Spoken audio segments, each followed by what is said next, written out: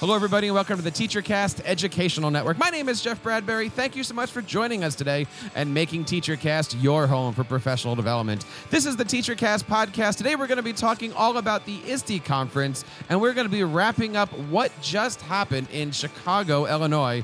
23,000 educators all got together to talk about education, ed tech, and the great things that are happening these days in their classroom. I have three fantastic guests on to talk all about what they thought of the conference. Before we get to our guests and our conversation, I want to remind you guys that there's several great ways to reach out and be a part of our show each and every week. You can, of course, find us on Twitter at TeacherCast. Leave us a voice message over at teachercast.net/voicemail. And we love it when you email us and let us know what you think about the show over at feedback@teachercast.net. It has been a great summer. We had a fantastic time at the conference, and we are looking forward to learning what you guys think and what you have going on for your show this summer and into the next school year. Want to bring on our first guest today, Amanda. Amanda, how are you today? Welcome to the show. Thank you so much. It's great to be here. Thank you so much for being here. It is so nice to meet you. Tell us a little bit about yourself. Sure. A former classroom teacher, middle school language arts. And then I thought, why not move into the world of ed tech? So after about 6 years, said, let's do it. Taught K-8 technology and then moved my way up to a tech director position. This was all in North Carolina, Wake County. After that, decided, let's go back to school. Let's learn more about this ed tech world and how it applies to curriculum. So I'm an applied researcher, and currently I lead the implementation team at Learn, the creators of Learn platform. Very, very nice. And of course, we like having Learn on. We had them on a couple months ago. We're going to be learning a lot more about Learn today in this episode. I want to bring on Michelle. Michelle, how are you today? Welcome to the platform. Great. Thank you so much for having me. This is awesome to be here. So my name is Michelle Haken. I'm a middle school educator in New York, and I've been teaching for 20 years, middle school, 8th grade English. I'm also an author, and I recently published a personalized reading, digital tools and strategies to support diverse learners. That is awesome, and certainly looking forward to hearing more about that as we go through. And finally, I want to bring on from the great state of New Jersey. We're going to do a Jersey theme today. We found out that when we started recording, we're all from the great state of New Jersey here. Dr. Sunny, how are you today? Very well, thanks. Very well. Thanks very much for having me on the show. For all the listeners, my name is Sunny Magana, and it rhymes with lasagna. Very, very cool. Thank you so much for coming on the show. Sunny, tell us a little bit about yourself. Thanks very much for having me. I'm a simple teacher from New Jersey. I started teaching in 1983, and that's the first year that I started researching the impact of technology on education. So I'm one of the old dogs in that game of considering the nexus, the sweet spot, where technologies can enhance instruction and learning. I'm currently a consultant. I was a principal for a number of years. I was a tech director. I work with my good friend and co-author on several research projects, Dr. Robert Marzano. Currently, I'm working with my other friend and researcher and Dr. John Hattie on looking at most reliable uses of technology to enhance student achievement. I'm also an author, and we'll talk about my latest book. And we're going to be learning a lot more about that later on. And, if the name John Hattie, of course, is familiar, we just did a fantastic show with our friends over at Corwin about their visible learning system based on the work of John Hattie. Yeah. So lots of great stuff going on here. But first, I want to ask the important question. What did you guys think about ISTE 2018? Huge. Huge? So many people, just so much going on. Really one of the best experiences I've had at a conference ever. How many was this your first ISTE? No, my first ISTE was actually back in 2005 before it was technically called ISTE. It was the site conference then, I think. So many changes over the year, but this was fantastic. And Michelle, what do you think? Yeah, that the evolution like Amanda's talking about is so incredible. I mean, ISTE is pure awesomeness. When you think about any like ed tech conference like globally, ISTE is the big one that you want to be a part of because there are so many avenues and to explore and so many great like opportunities, not only to like learn and network, but also to just build your own technology and educational toolbox. I completely agree. So many things to do. We're certainly going to talk about how do you do ISTE? How do you do these mega conferences? Sonny, what did you think? I'm assuming you've been to an ISTE conference once or twice. Yeah, I've been involved with ISTE back when they were in ECC, the National Education Computer Conference, a long time ago. I echo the sentiments. In fact, it was huge. But I also have a lens through which I view conferences, and so I'm going to run a flag up and say we must be really cautious at looking at these shows, particularly at ISTE and the instance at ISTE, that's too heavy on tech and not enough on pedagogy. And so that's a lens through which I view experiences like ISTE. And in this one, I'm going to say I think it was quite an echo chamber of really surface learning and technology use that is something we should be really cautious about. Other than that, I had some great experiences, met with some great folks, but it was heavily skewed towards the tech side of educational technology, and that's something I'd like to talk about. Well, we're certainly going to be diving into some of the trends because, I mean, this was my sixth ISTE conference and my first time to Chicago, which was an amazing city. I love how everything is kind of laid out there. I had some great times there. But I agree with what you're saying there, Sonny. There was a lot of, as you say, surface level stuff. And there was also a lot of trends. It kind of reminded me of going into Best Buy a few years ago and everything suddenly was 3D televisions. And then the following year, no 3D televisions at all. And you can certainly see some of these trends that were happening here.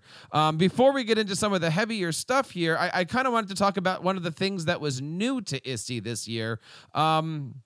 Amanda, first of all, talk to us a little bit more about what Learn is doing and what this brand new ISTE platform is, which is called the EdTech Advisor Program.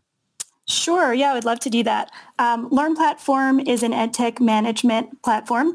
And what we do is to help districts, other educational organizations to organize, streamline, and analyze EdTech management.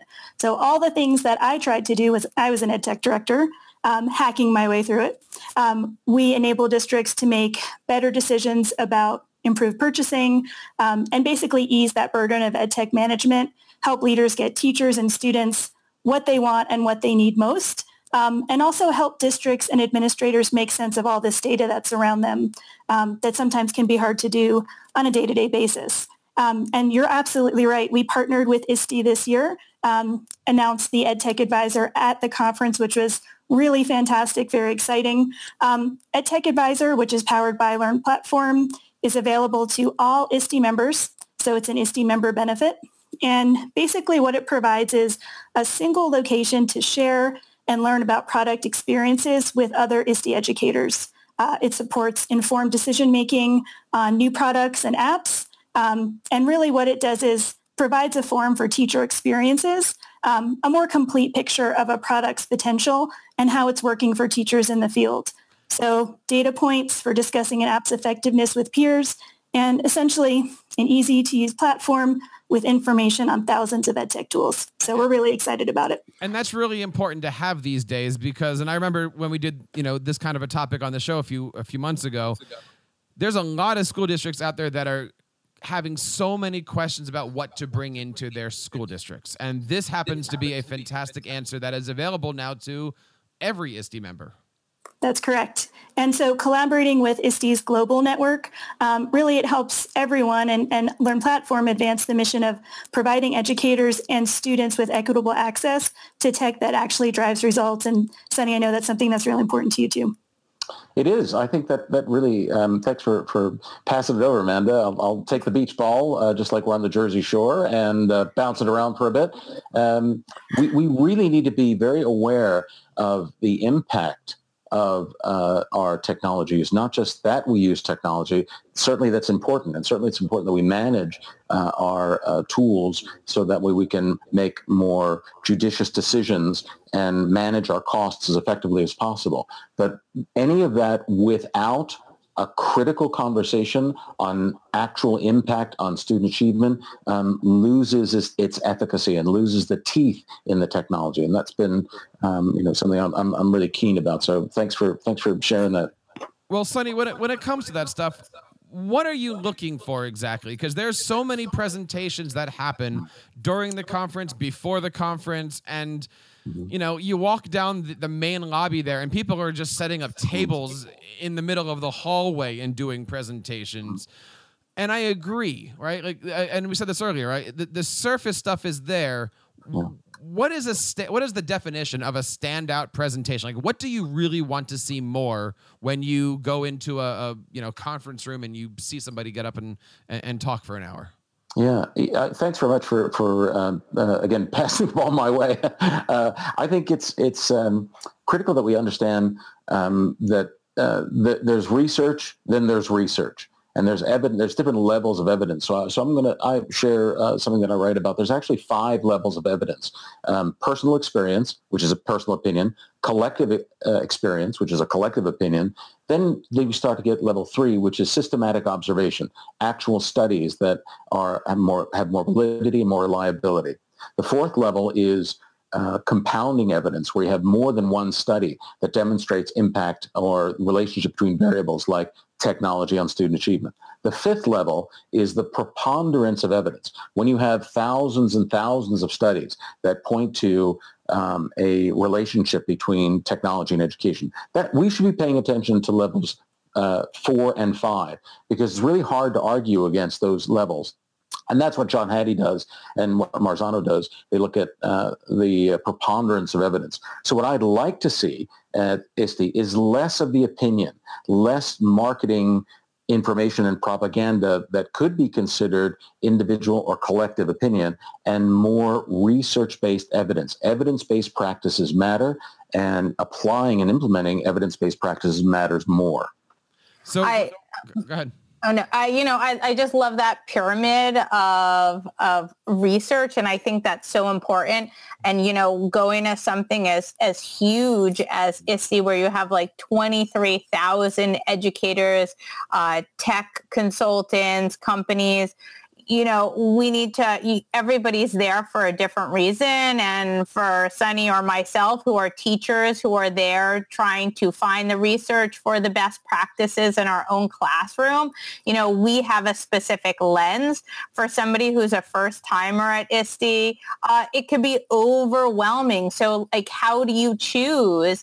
And that's always a dilemma at any conference. How do you choose the best sessions to go to? Do you go because it has this jazzy title, or do you go because you know who that person is and they've written something, or they've presented and you've seen them, and you want to be a part of that energy live and them sharing what new work they're working on? I mean, that does seem to be the question here. And we were talking earlier a little bit about, proposals and what does a proposal look like.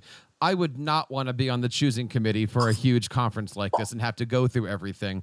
But it really seems like, conference proposals come in a few different categories, right? Somebody gets up and talks about a blog post they wrote. Somebody gets up and talks about a research paper or some kind of, some kind of research function. Some people get up and do the interactives, and there's a lot of people that really go there and want to learn how to save and share a Google Doc. I mean, there's so many different levels of edtech-ness. I'm not sure what the right word is on that. But what do you guys look for? I know, John, the ability to, Sonny, the ability to go up and look at that research stuff. Michelle, what do you look for when you're looking through that catalog or that schedule? What do what gets you into a session?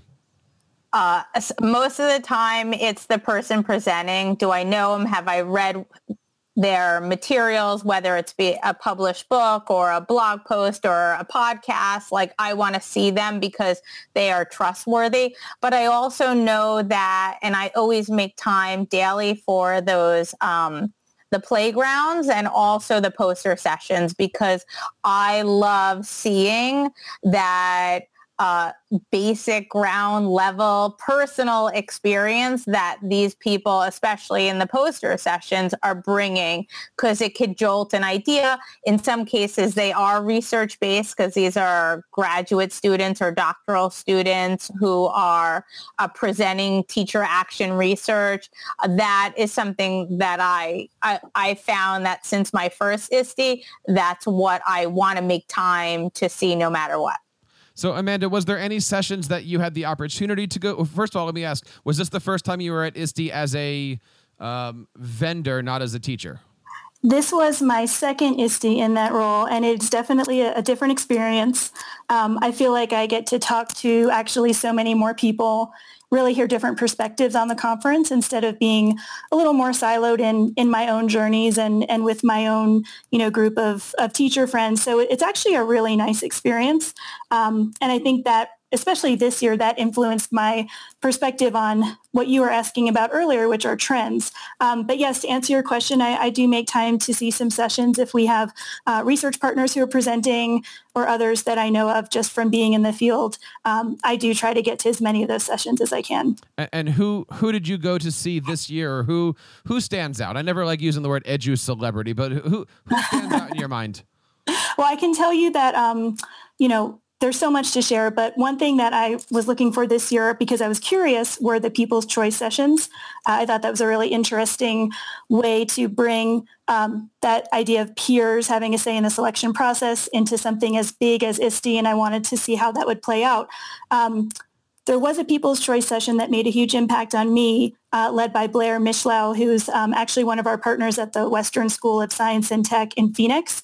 And he actually led 2 People's Choice sessions, back to back, no less. But the one that I really enjoyed that stood out to me was focused on culturally relevant teaching, or CRT. It was really hands-on, gave us time to think about, how can we create experiences for learners to make positive, socially responsible contributions that build relationships and community. And based on the buzz in the room and the conversations that I heard, it really went over well. Nice. Sonny, who did you go out and see?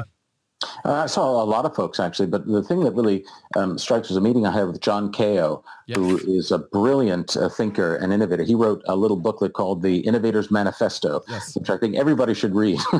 So he and I were in the midst of this echo chamber of tech enthusiasts, and it was a very sobering conversation because he knows Hattie's research as do I, and if we were to plug the overall impact of technology on Hattie's scale, and Hattie uses a scale from 0 to 1, so I won't get too heavy about the statistics and everything that underpins it, but let's say we have it on a scale of 1 to 10. The average impact of technology, any computer technology, on student achievement is a 3 out of 10. I want to say that again. The average impact of technology on student achievement is a 3 out of 10, according to Level 5, the preponderance of research by John Hattie. And what's even more alarming is that impact hasn't changed in 50 years. So I think it's really important that we have a critical conversation about the most reliable ways that pedagogy can be enhanced by technology. And that is where the optimism should lie.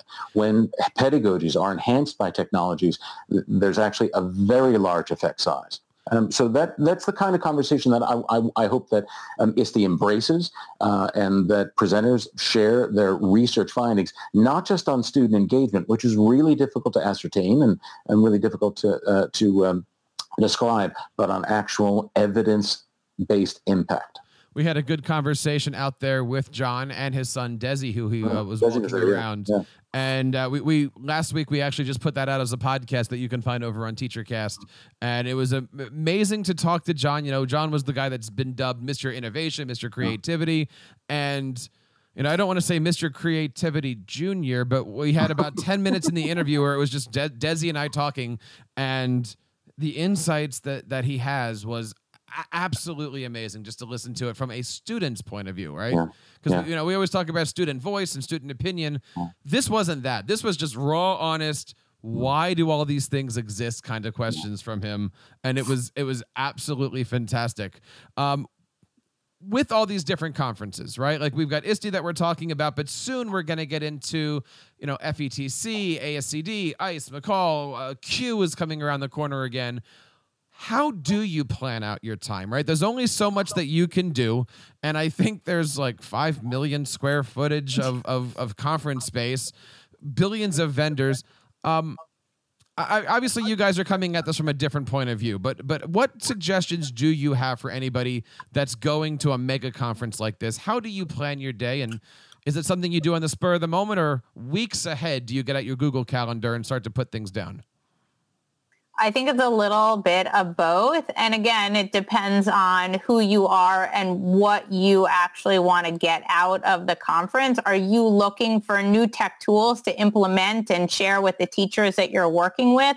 Are you specifically, my first book that I edited was Gamify Literacy. And my entire English class is gamified. Mm-hmm. So I will go out and look for those gamified presentations or poster sessions because I love seeing what other people are doing and making those connections. Or there's a specific trend that you might be interested in, but I try not to plan everything out, but really have a few things that I know throughout the day. Like I want to get to the EdTech Summit's playground because they always have great new tricks of the trade when it comes to Google for a classroom, or I know so-and-so is presenting at a People's Choice and they're a friend of mine. I want to see their presentation and plan it out that way. And, I will say that the app for ISTE is an amazing tool. And the fact that you can even if you don't get there, you can still save that into your digital tote and go back later and see any handouts that they've posted up, or look through a Twitter feed and get somebody else's slide deck or handouts. You can also put that in your digital tote to come back to look at, because there was like one session that had like a great title that I went to the presentation from the same person the year before, but I couldn't make it with a conflict. And, but I still went into his resources and looked at his blog post because I wanted to see exactly what he was covering. And that's a good point with all that. We've talked a few times on the show here of how to navigate through all the presentations. And many people have said on the show here, if somebody is just regurgitating their blog post, just go read the blog post, right? Don't spend the hour of time in there unless you really want to see the presentation. Sonny, as you went through the floor, and again, there's hundreds of floor vendors on the floor. What stood out to you? What were some of the things that you saw, or maybe oversaw, or were sitting there going, "Okay, I don't get why this exists"? Or what did you see on the vendor floor this year? Thanks for asking. Let me ask a question of everybody on the show. Who said this? It's my trivia question. Who said this? This technology will revolutionize education. Books will be obsolete in schools. Schools will be completely transformed inside of 10 years. Who said that? Some .com website. I don't know. I hope nobody gave up books yet. Yeah, Michelle, any guesses? Amanda? I don't know. Well, it sounds like it could be, somebody modern talking about technology. The person who actually said it was Thomas Alva Edison, another New Jerseyan, by the way. Yes. Yes. But he said it in 1913. And he said it about a technology that was new, that he said would revolutionize education and make books obsolete in 1913. Clearly, books were not obsolete in 1923, nor was education completely transformed. The technology he was talking about was motion pictures. Mm. That's a sobering idea. So I think it's a sobering idea because much of the information I heard from vendors on the floor echoed that sentiment. This great technology is going to automatically transform your classrooms. It's going to automatically transform student learning. All you need to do is buy it and transformation will come. So I heard that a lot. And I'm a big fan of Field of Dreams. If you build it, he will come. That Field of Dreams mentality, we really have to take a critical look at that idea that if we just buy technology, student learning will automatically be transformed. And that's a belief in a false prophet. I thought that I heard Tom pontificating at the Bloggers Cafe last week. he had set up a podium and he was talking about this motion picture thing going on there. He had a Wawa behind him. It was amazing. Yeah, and of course Tom Edison liked New Jersey pizza. Yes, so there's yes, of course. something common there. He was talking about movie projectors and thin crust, I believe, at the time.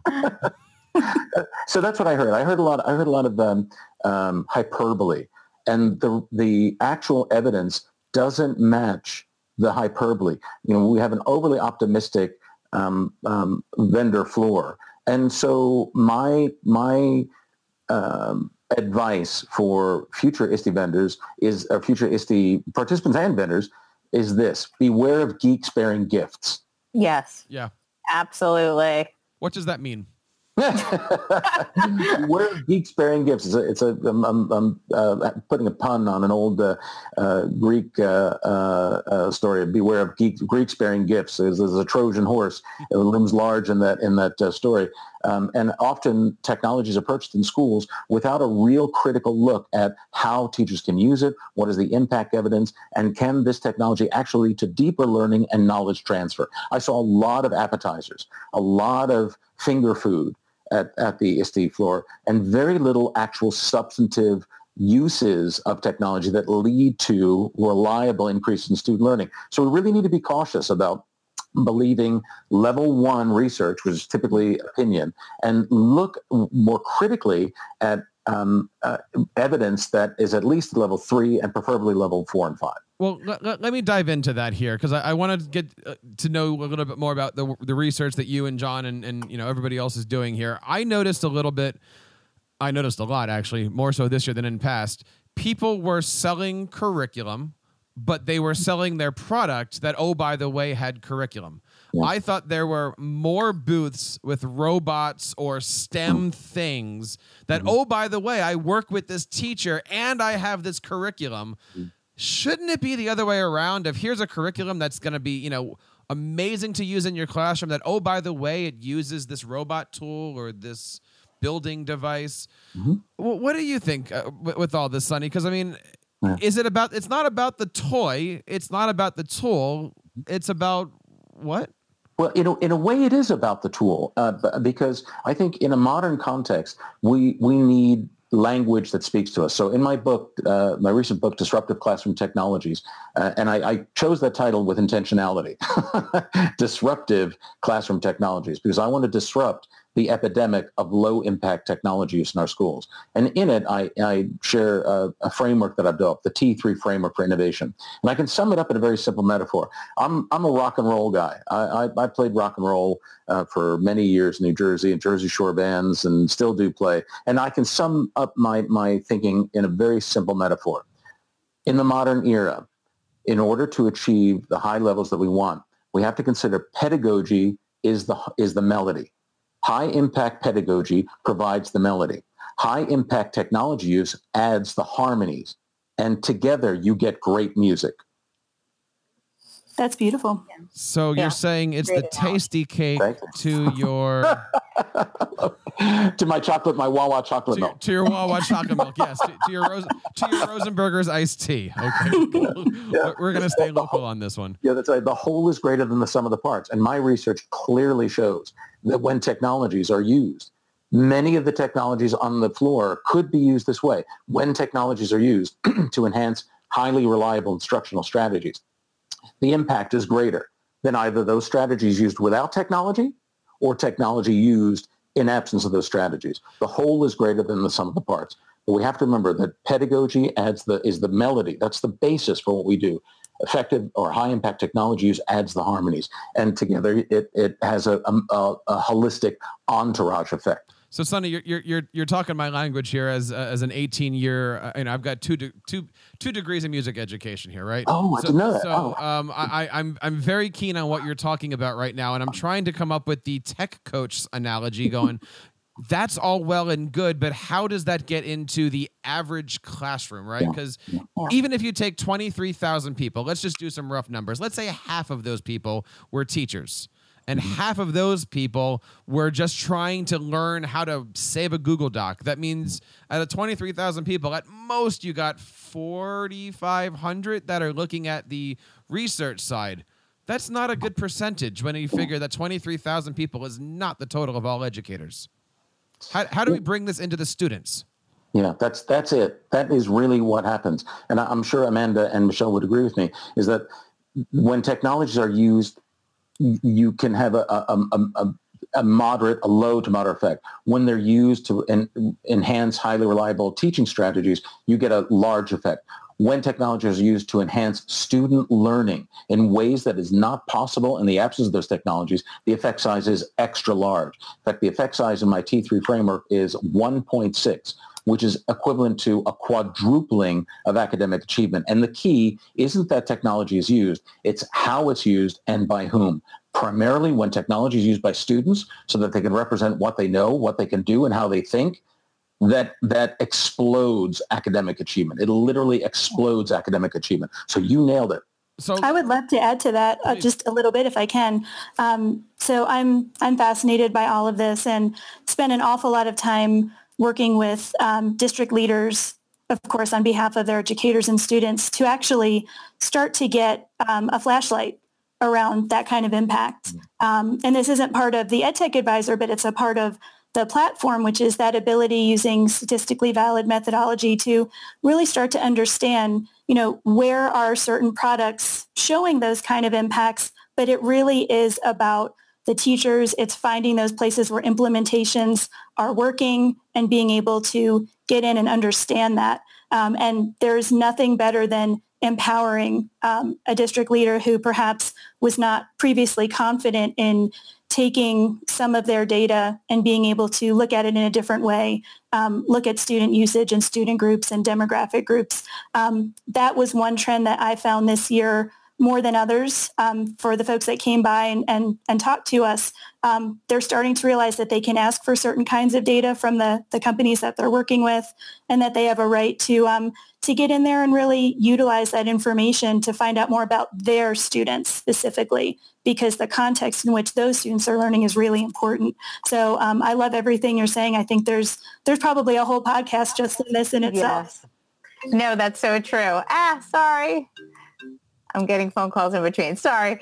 But I think that if I could just interject and add something, I remember last year when I was when we were in Texas for ISTE, I was walking through to go from one place, and there was an entire setup of student projects and students and like these elementary, like fifth graders. They had made these Glogster boards that had like green screen movies, and each student had chosen an architectural, like incredible, like building around the world, and did all this research around it. And the kids were right there, like presenting and talking and explaining what they did and the research, and showing me the green screen movies that they made, and then how they made a 3D model, and,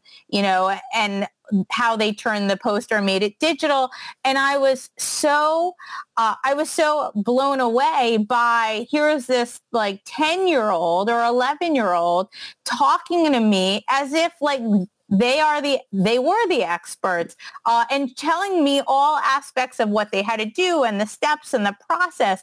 And I didn't see that as much this time. And I don't know if that was just part of like the whole Texas teacher conglomerate when we were there, or like who organized that.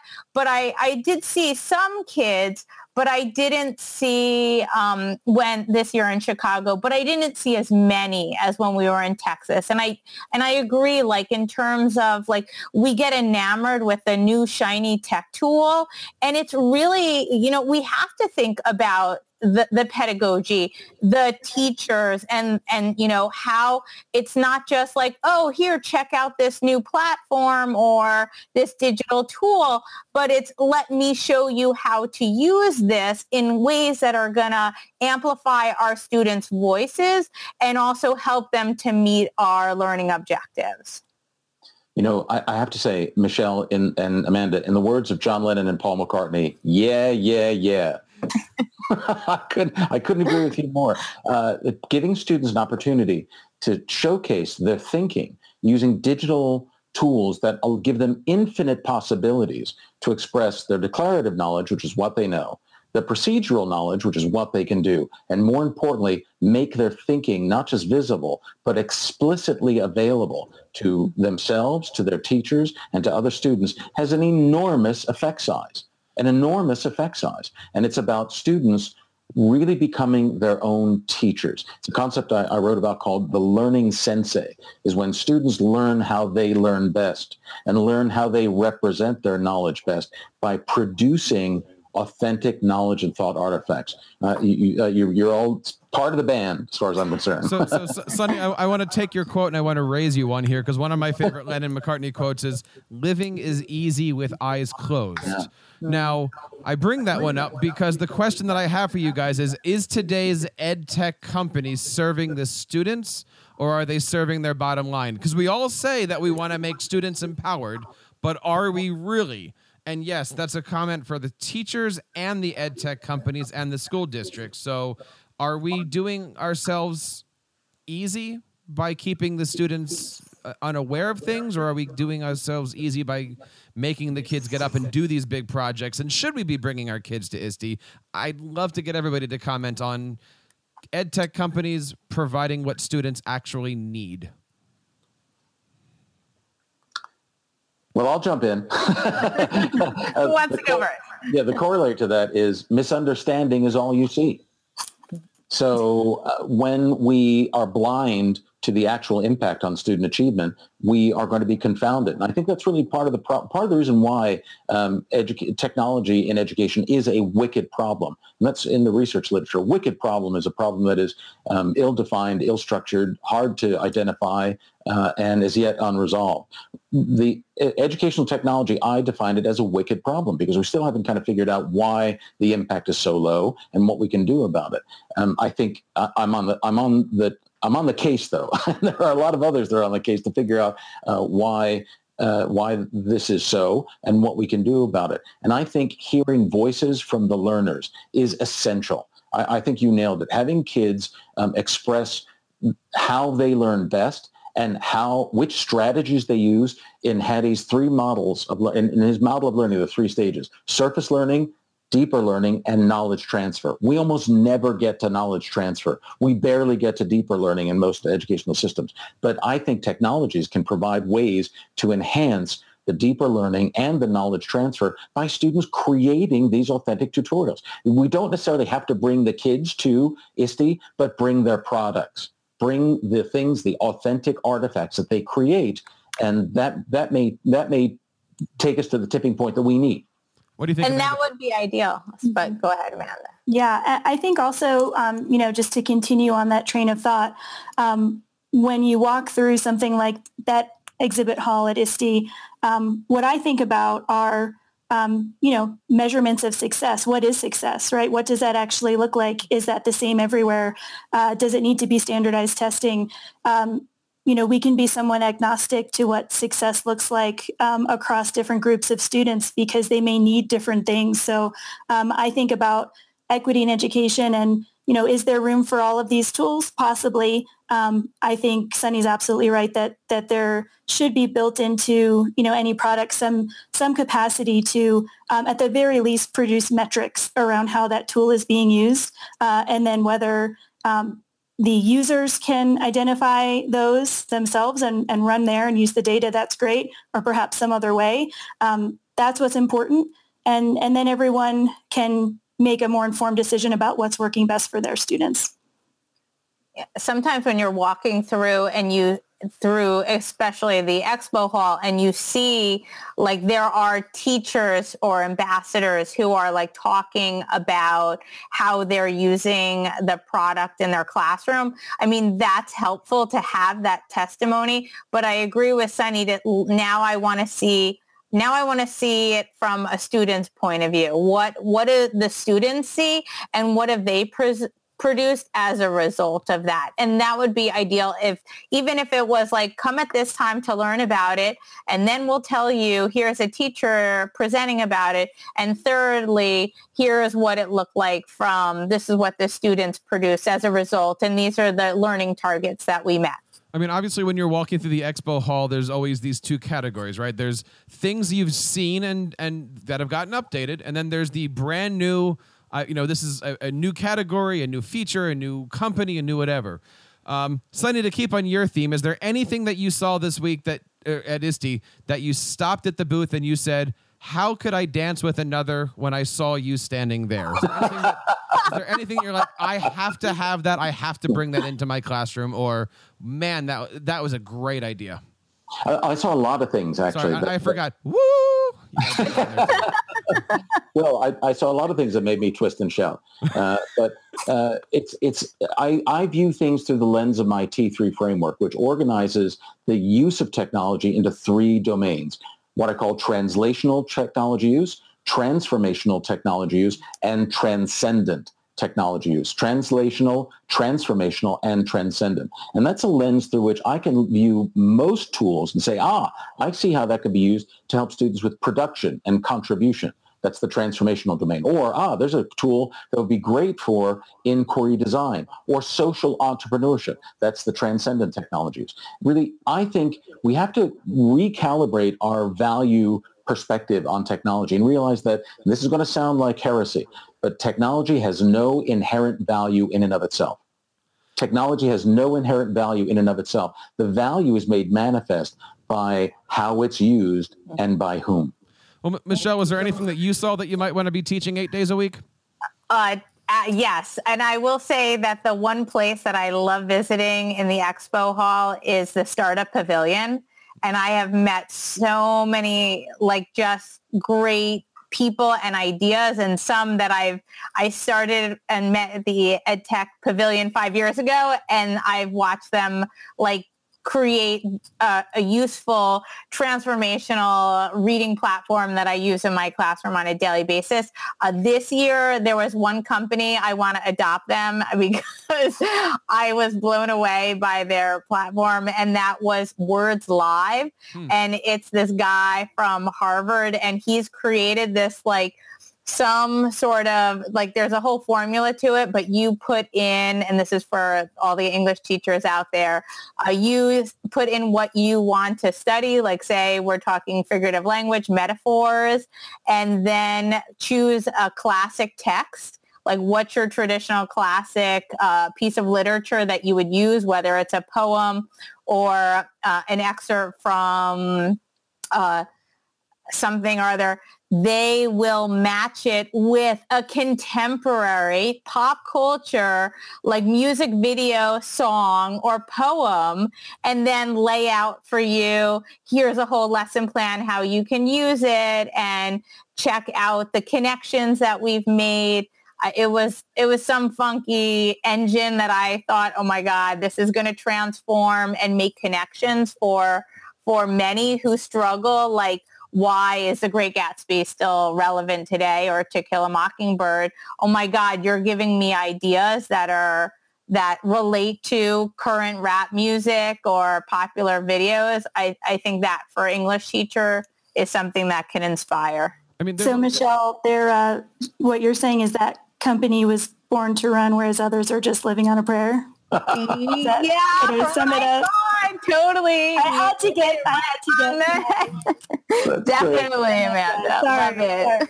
Sorry. I'm done now. Okay. Point. So first of all, point for Amanda. Yes.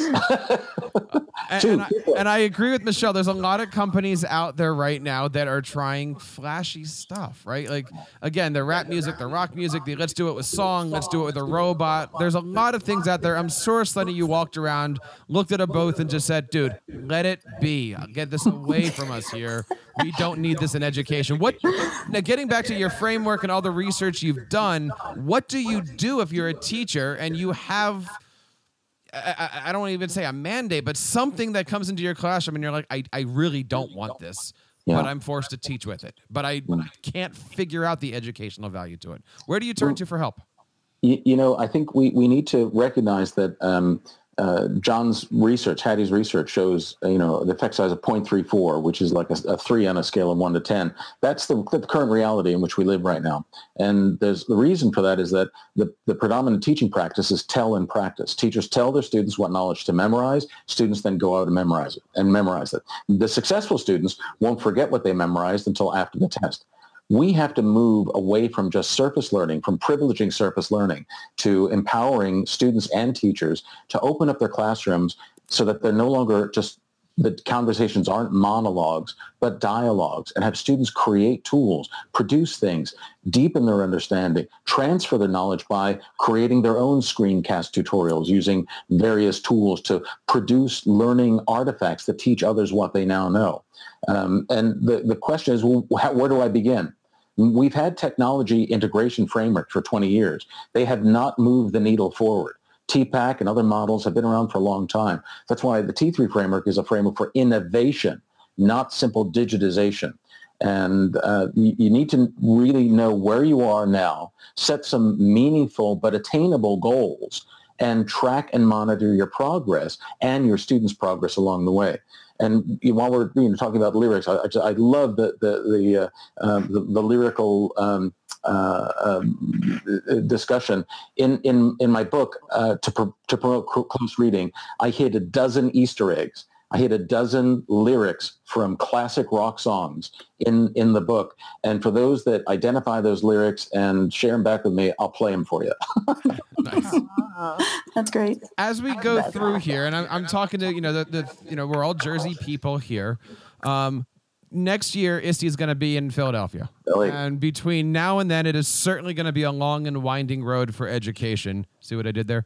And where do you see everything going, right? Like, where do you hope to see, or what do you hope to see next year at ISTE as it improves, as it grows one more year, and as the trends, come, go, fizzle?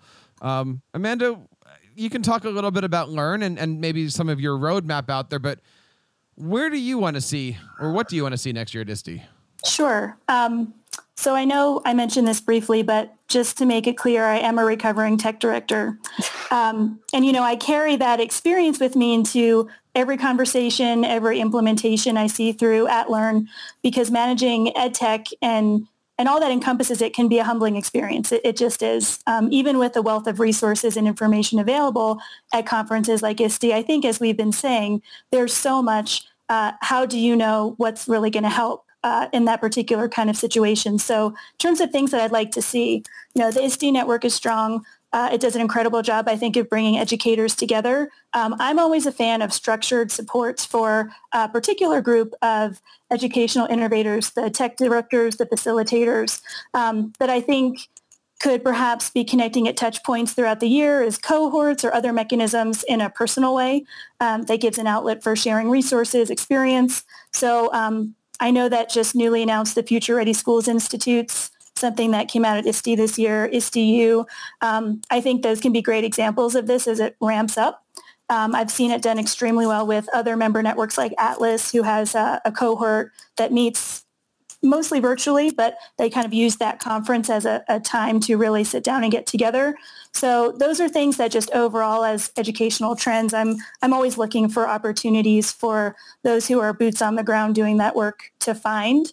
One last point I'd love to just add to what Sunny was saying previously in your question, Jeff, about, so what does a teacher do, right? If they're using a tool, or perhaps they come across something, and let's say it's the reverse, they really love this tool, but they're not sure exactly how to bring that to their administrators to ask for a larger implementation. I think sometimes it's really difficult to find the words to explain, to share how we feel about ed tech. I love it. I hate it. It's great. It works. It doesn't work. That was surely my experience as an ed tech director, trying to get deeper into the conversation of, so what's actually happening here? And one thing that the EdTech Advisor does, but also for any teacher who wants to join the Learn Platform community, we have a research-backed grading rubric that has points of criteria around experiences with technology products. So things like ease of use and navigation, impact on teaching effectiveness on an A through F grading scale. Just the rubric itself which is available on the platform, can have these conversations turn from purely anecdotal and general to something that's much more specific, I think, and helpful as we also begin to really dive into the evidence-based impact work. I think when you put all that together, you can really get somewhere in a way that teachers are comfortable with and give them a lexicon, because so often I think that is part of the struggle.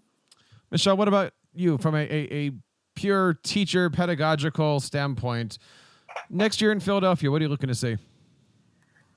Still, I definitely am always interested in from the ground up what teachers are doing that's working. But like Sunny had mentioned earlier in the podcast, the more pedagogy for me, the more meaningful it is. I really took a deep dive this conference in UDL and Universal Design Learning, and I was really intrigued by that. So I tried to go to many sessions that would help to inform my thinking and teaching practices when it comes to UDL.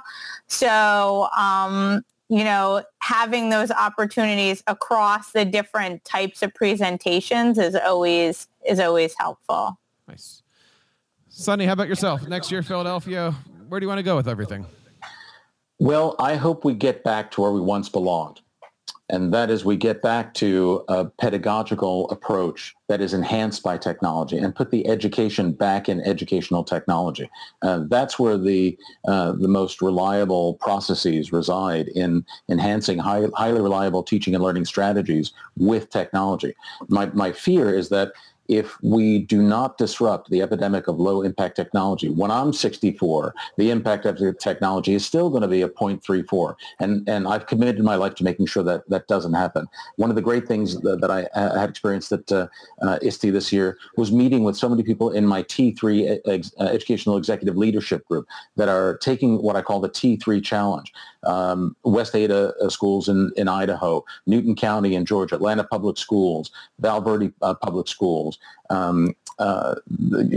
Oxford Unified Union High School, Skokie, Illinois. All these districts are moving and implementing the T3 framework for innovation. So I hope that they will be able to tell their stories of impact at ISTE in Philadelphia 2019, because as John Hattie says, what we really have to do as stewards of the future of this planet, we have to know our impact. He implores us to know thy impact, and I'd like to hope that becomes a theme for ISTE 2019 and beyond. I don't have a way of doing a toast on an audio podcast, but I think we can all, everybody out there listening in their cars, rejoice and say "goo goo gajoob" on that. Indeed. I have no idea how to end this show at this point. We are looking to do a future shows with our friends at ISTE, ASCD, FETC on things like how to make a proposal, how to survive a mega conference, how to plan. I've always wanted to do a show on how does the planning start, right? Like, and I talk to public relations firms about this. I talk to ISTE people about, like, when does ISTE start? And I was sitting there on the Tuesday of the conference, and the website is isteconference.org, but really it's isteconference.org/2018. And I was sitting there like going, okay, /2019. And I kept hitting refresh throughout the week going, okay, at some point in time when they, when they close the lights on the first one and they open up the second one, before we leave from Chicago, that 19 website's going to be up there.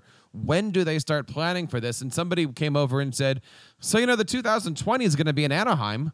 And I'm going, okay, this is a multi-year commitment for anybody, right? And even when I'm talking to the big tech companies, they're like, yeah, we've already got our hotels booked for Anaheim. And I'm going, okay. So they're planning as the conference is unfolding. Of course they are. I was there already talking about what we could do in Philadelphia with a literacy PLN, like do some fun night versus like a social happy hour. Because then you have that, and we haven't talked about that at all, those social pieces and how you can network and learn from those little niches. Right. do. I mean, I had somebody come up because, I was in Philadelphia. I mean, we're from Philadelphia kind of, but I had somebody come up and say, how do you find Philadelphia for ISTE? And I said, well, you just turn left to Greenland. It's as simple as that. It's as simple as that. I'm so I sorry. just got my haircut yesterday. Yes, exactly. What advice do you guys have, right? Like, we're coming up here. October is coming. October, of course, is proposal season. Any advice on creating proposals? Any advice on planning for next year? When do you guys usually start to get your hotels? Give me like 1 or 2 minutes to kind of wrap up. How do you plan for next year? And let's kind of sign off after that. So how do you plan for next year? And then how do we find more information about the great work you're doing? Amanda, we'll talk about you first. That sounds great. So let's talk about planning, or in my case, lack of planning when it comes to booking flights and hotels. I wing it sometimes. I probably shouldn't admit that. It always works out though. In terms of, that RFP process, I sit on some RFP review committees for a few conferences, not ISTE, and seeing that process from the inside out is really, I think, is something to behold, because it is a group of really dedicated folks who come together and do their best in this growing face of so many people who want to present at these conferences. So it is a daunting task. I prefer a team approach as much as possible. I think the more people that can be involved, even just to hear the pitch, hear the plan and the execution of that, and a proposal is great and makes it a lot more fun.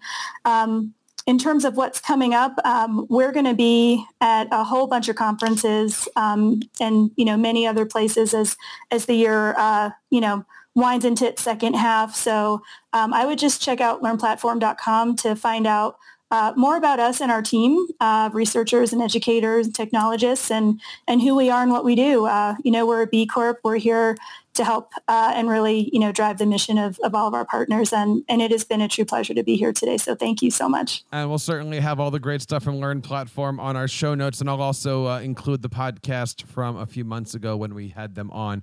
Michelle, what are you thinking about next year? Well, if we're talking about like making a proposal or like setting up a proposal, definitely, think about the pedagogy and what's the purpose. I would, just make it all P's. Create a panel. I think that the more people who speak, the better.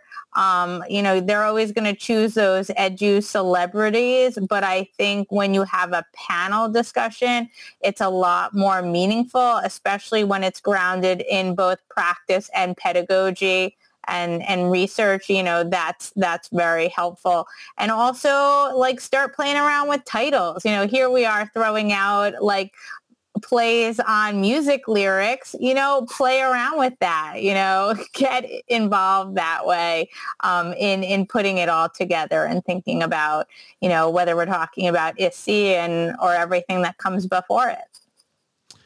Dr. Sunny, what are you thinking about next year? I'm really excited to be back in the Delaware Valley next year in the great state of Philadelphia, or great city of Philadelphia. And I think I would encourage people to recognize that presenting, just like learning, is a team sport. John Dewey said almost 100 years ago that teaching is a participatory sport, but it's also a team sport. And I'm paraphrasing, but I think we should consider that presenting, sharing the stories of impact, should also be a team sport. And I encourage people to work in panels. I love that suggestion, Michelle. Amanda's suggestion as well is great to, think about what story do you have that highlights the impact of technology, not just the simple digitization of teaching and learning tasks. So I'm looking forward to being present, and also to help folks. I've actually just written a little research paper that was endorsed by Dr. Hattie, aligning the T3 framework with the visible learning model. He said it was a credible, powerful, and exciting challenge, and I invite people to take the T3 challenge. You can go to my website, www.maganaeducation.com, MAGANA education.com. Download that free white paper on aligning visible learning and T3, and use that as a springboard to think about how your technology use is enhancing not just surface learning, but deeper learning and knowledge transfer for Philly ISTE 2019 and beyond. I would certainly recommend that. I'm going to be putting some links to a lot of the stuff that, all the stuff. I don't want to say a lot. That sounds bad. But all the stuff that Sonny is talking about here, he has certainly. This was a long way, Sonny, to get to this one. Sonny is certainly a paperback writer. Okay, that was a long way to go to get to the punchline. I stumbled on the way there. Guys, I want to say thank you out there for listening to our show. We're, of course, doing a lot of great stuff as we move through the summer. We've got many more ISTE shows. We've already put out shows with John Ko. We put out shows with Flipgrid. We put out our shows with Power School. We're putting out one of our Microsoft shows. We're putting out a lot of other content that we're doing. Plus, we also had a chance to work over at the Wii Video booth. I had a chance to talk to Dr. Nate about a lot of things. And so we'll be making some blog posts over on TeacherCast about that. We want to know how you found ISTE. You can go over to teachercast.net/ISTE. That's teachercast.net/ISTE to find all of our interviews from this and all of our 6 years over at ISTE. And we want to hear from you. Check us out over on Twitter at TeacherCast. Leave us a voice message at teachercast.net/voicemail. I know you want to. We can work it out together. On behalf of everybody here on the TeacherCast Educational Network, my name is Jeff Bradbury, reminding you to keep up the great work in your classrooms and continue sharing your passions with your students.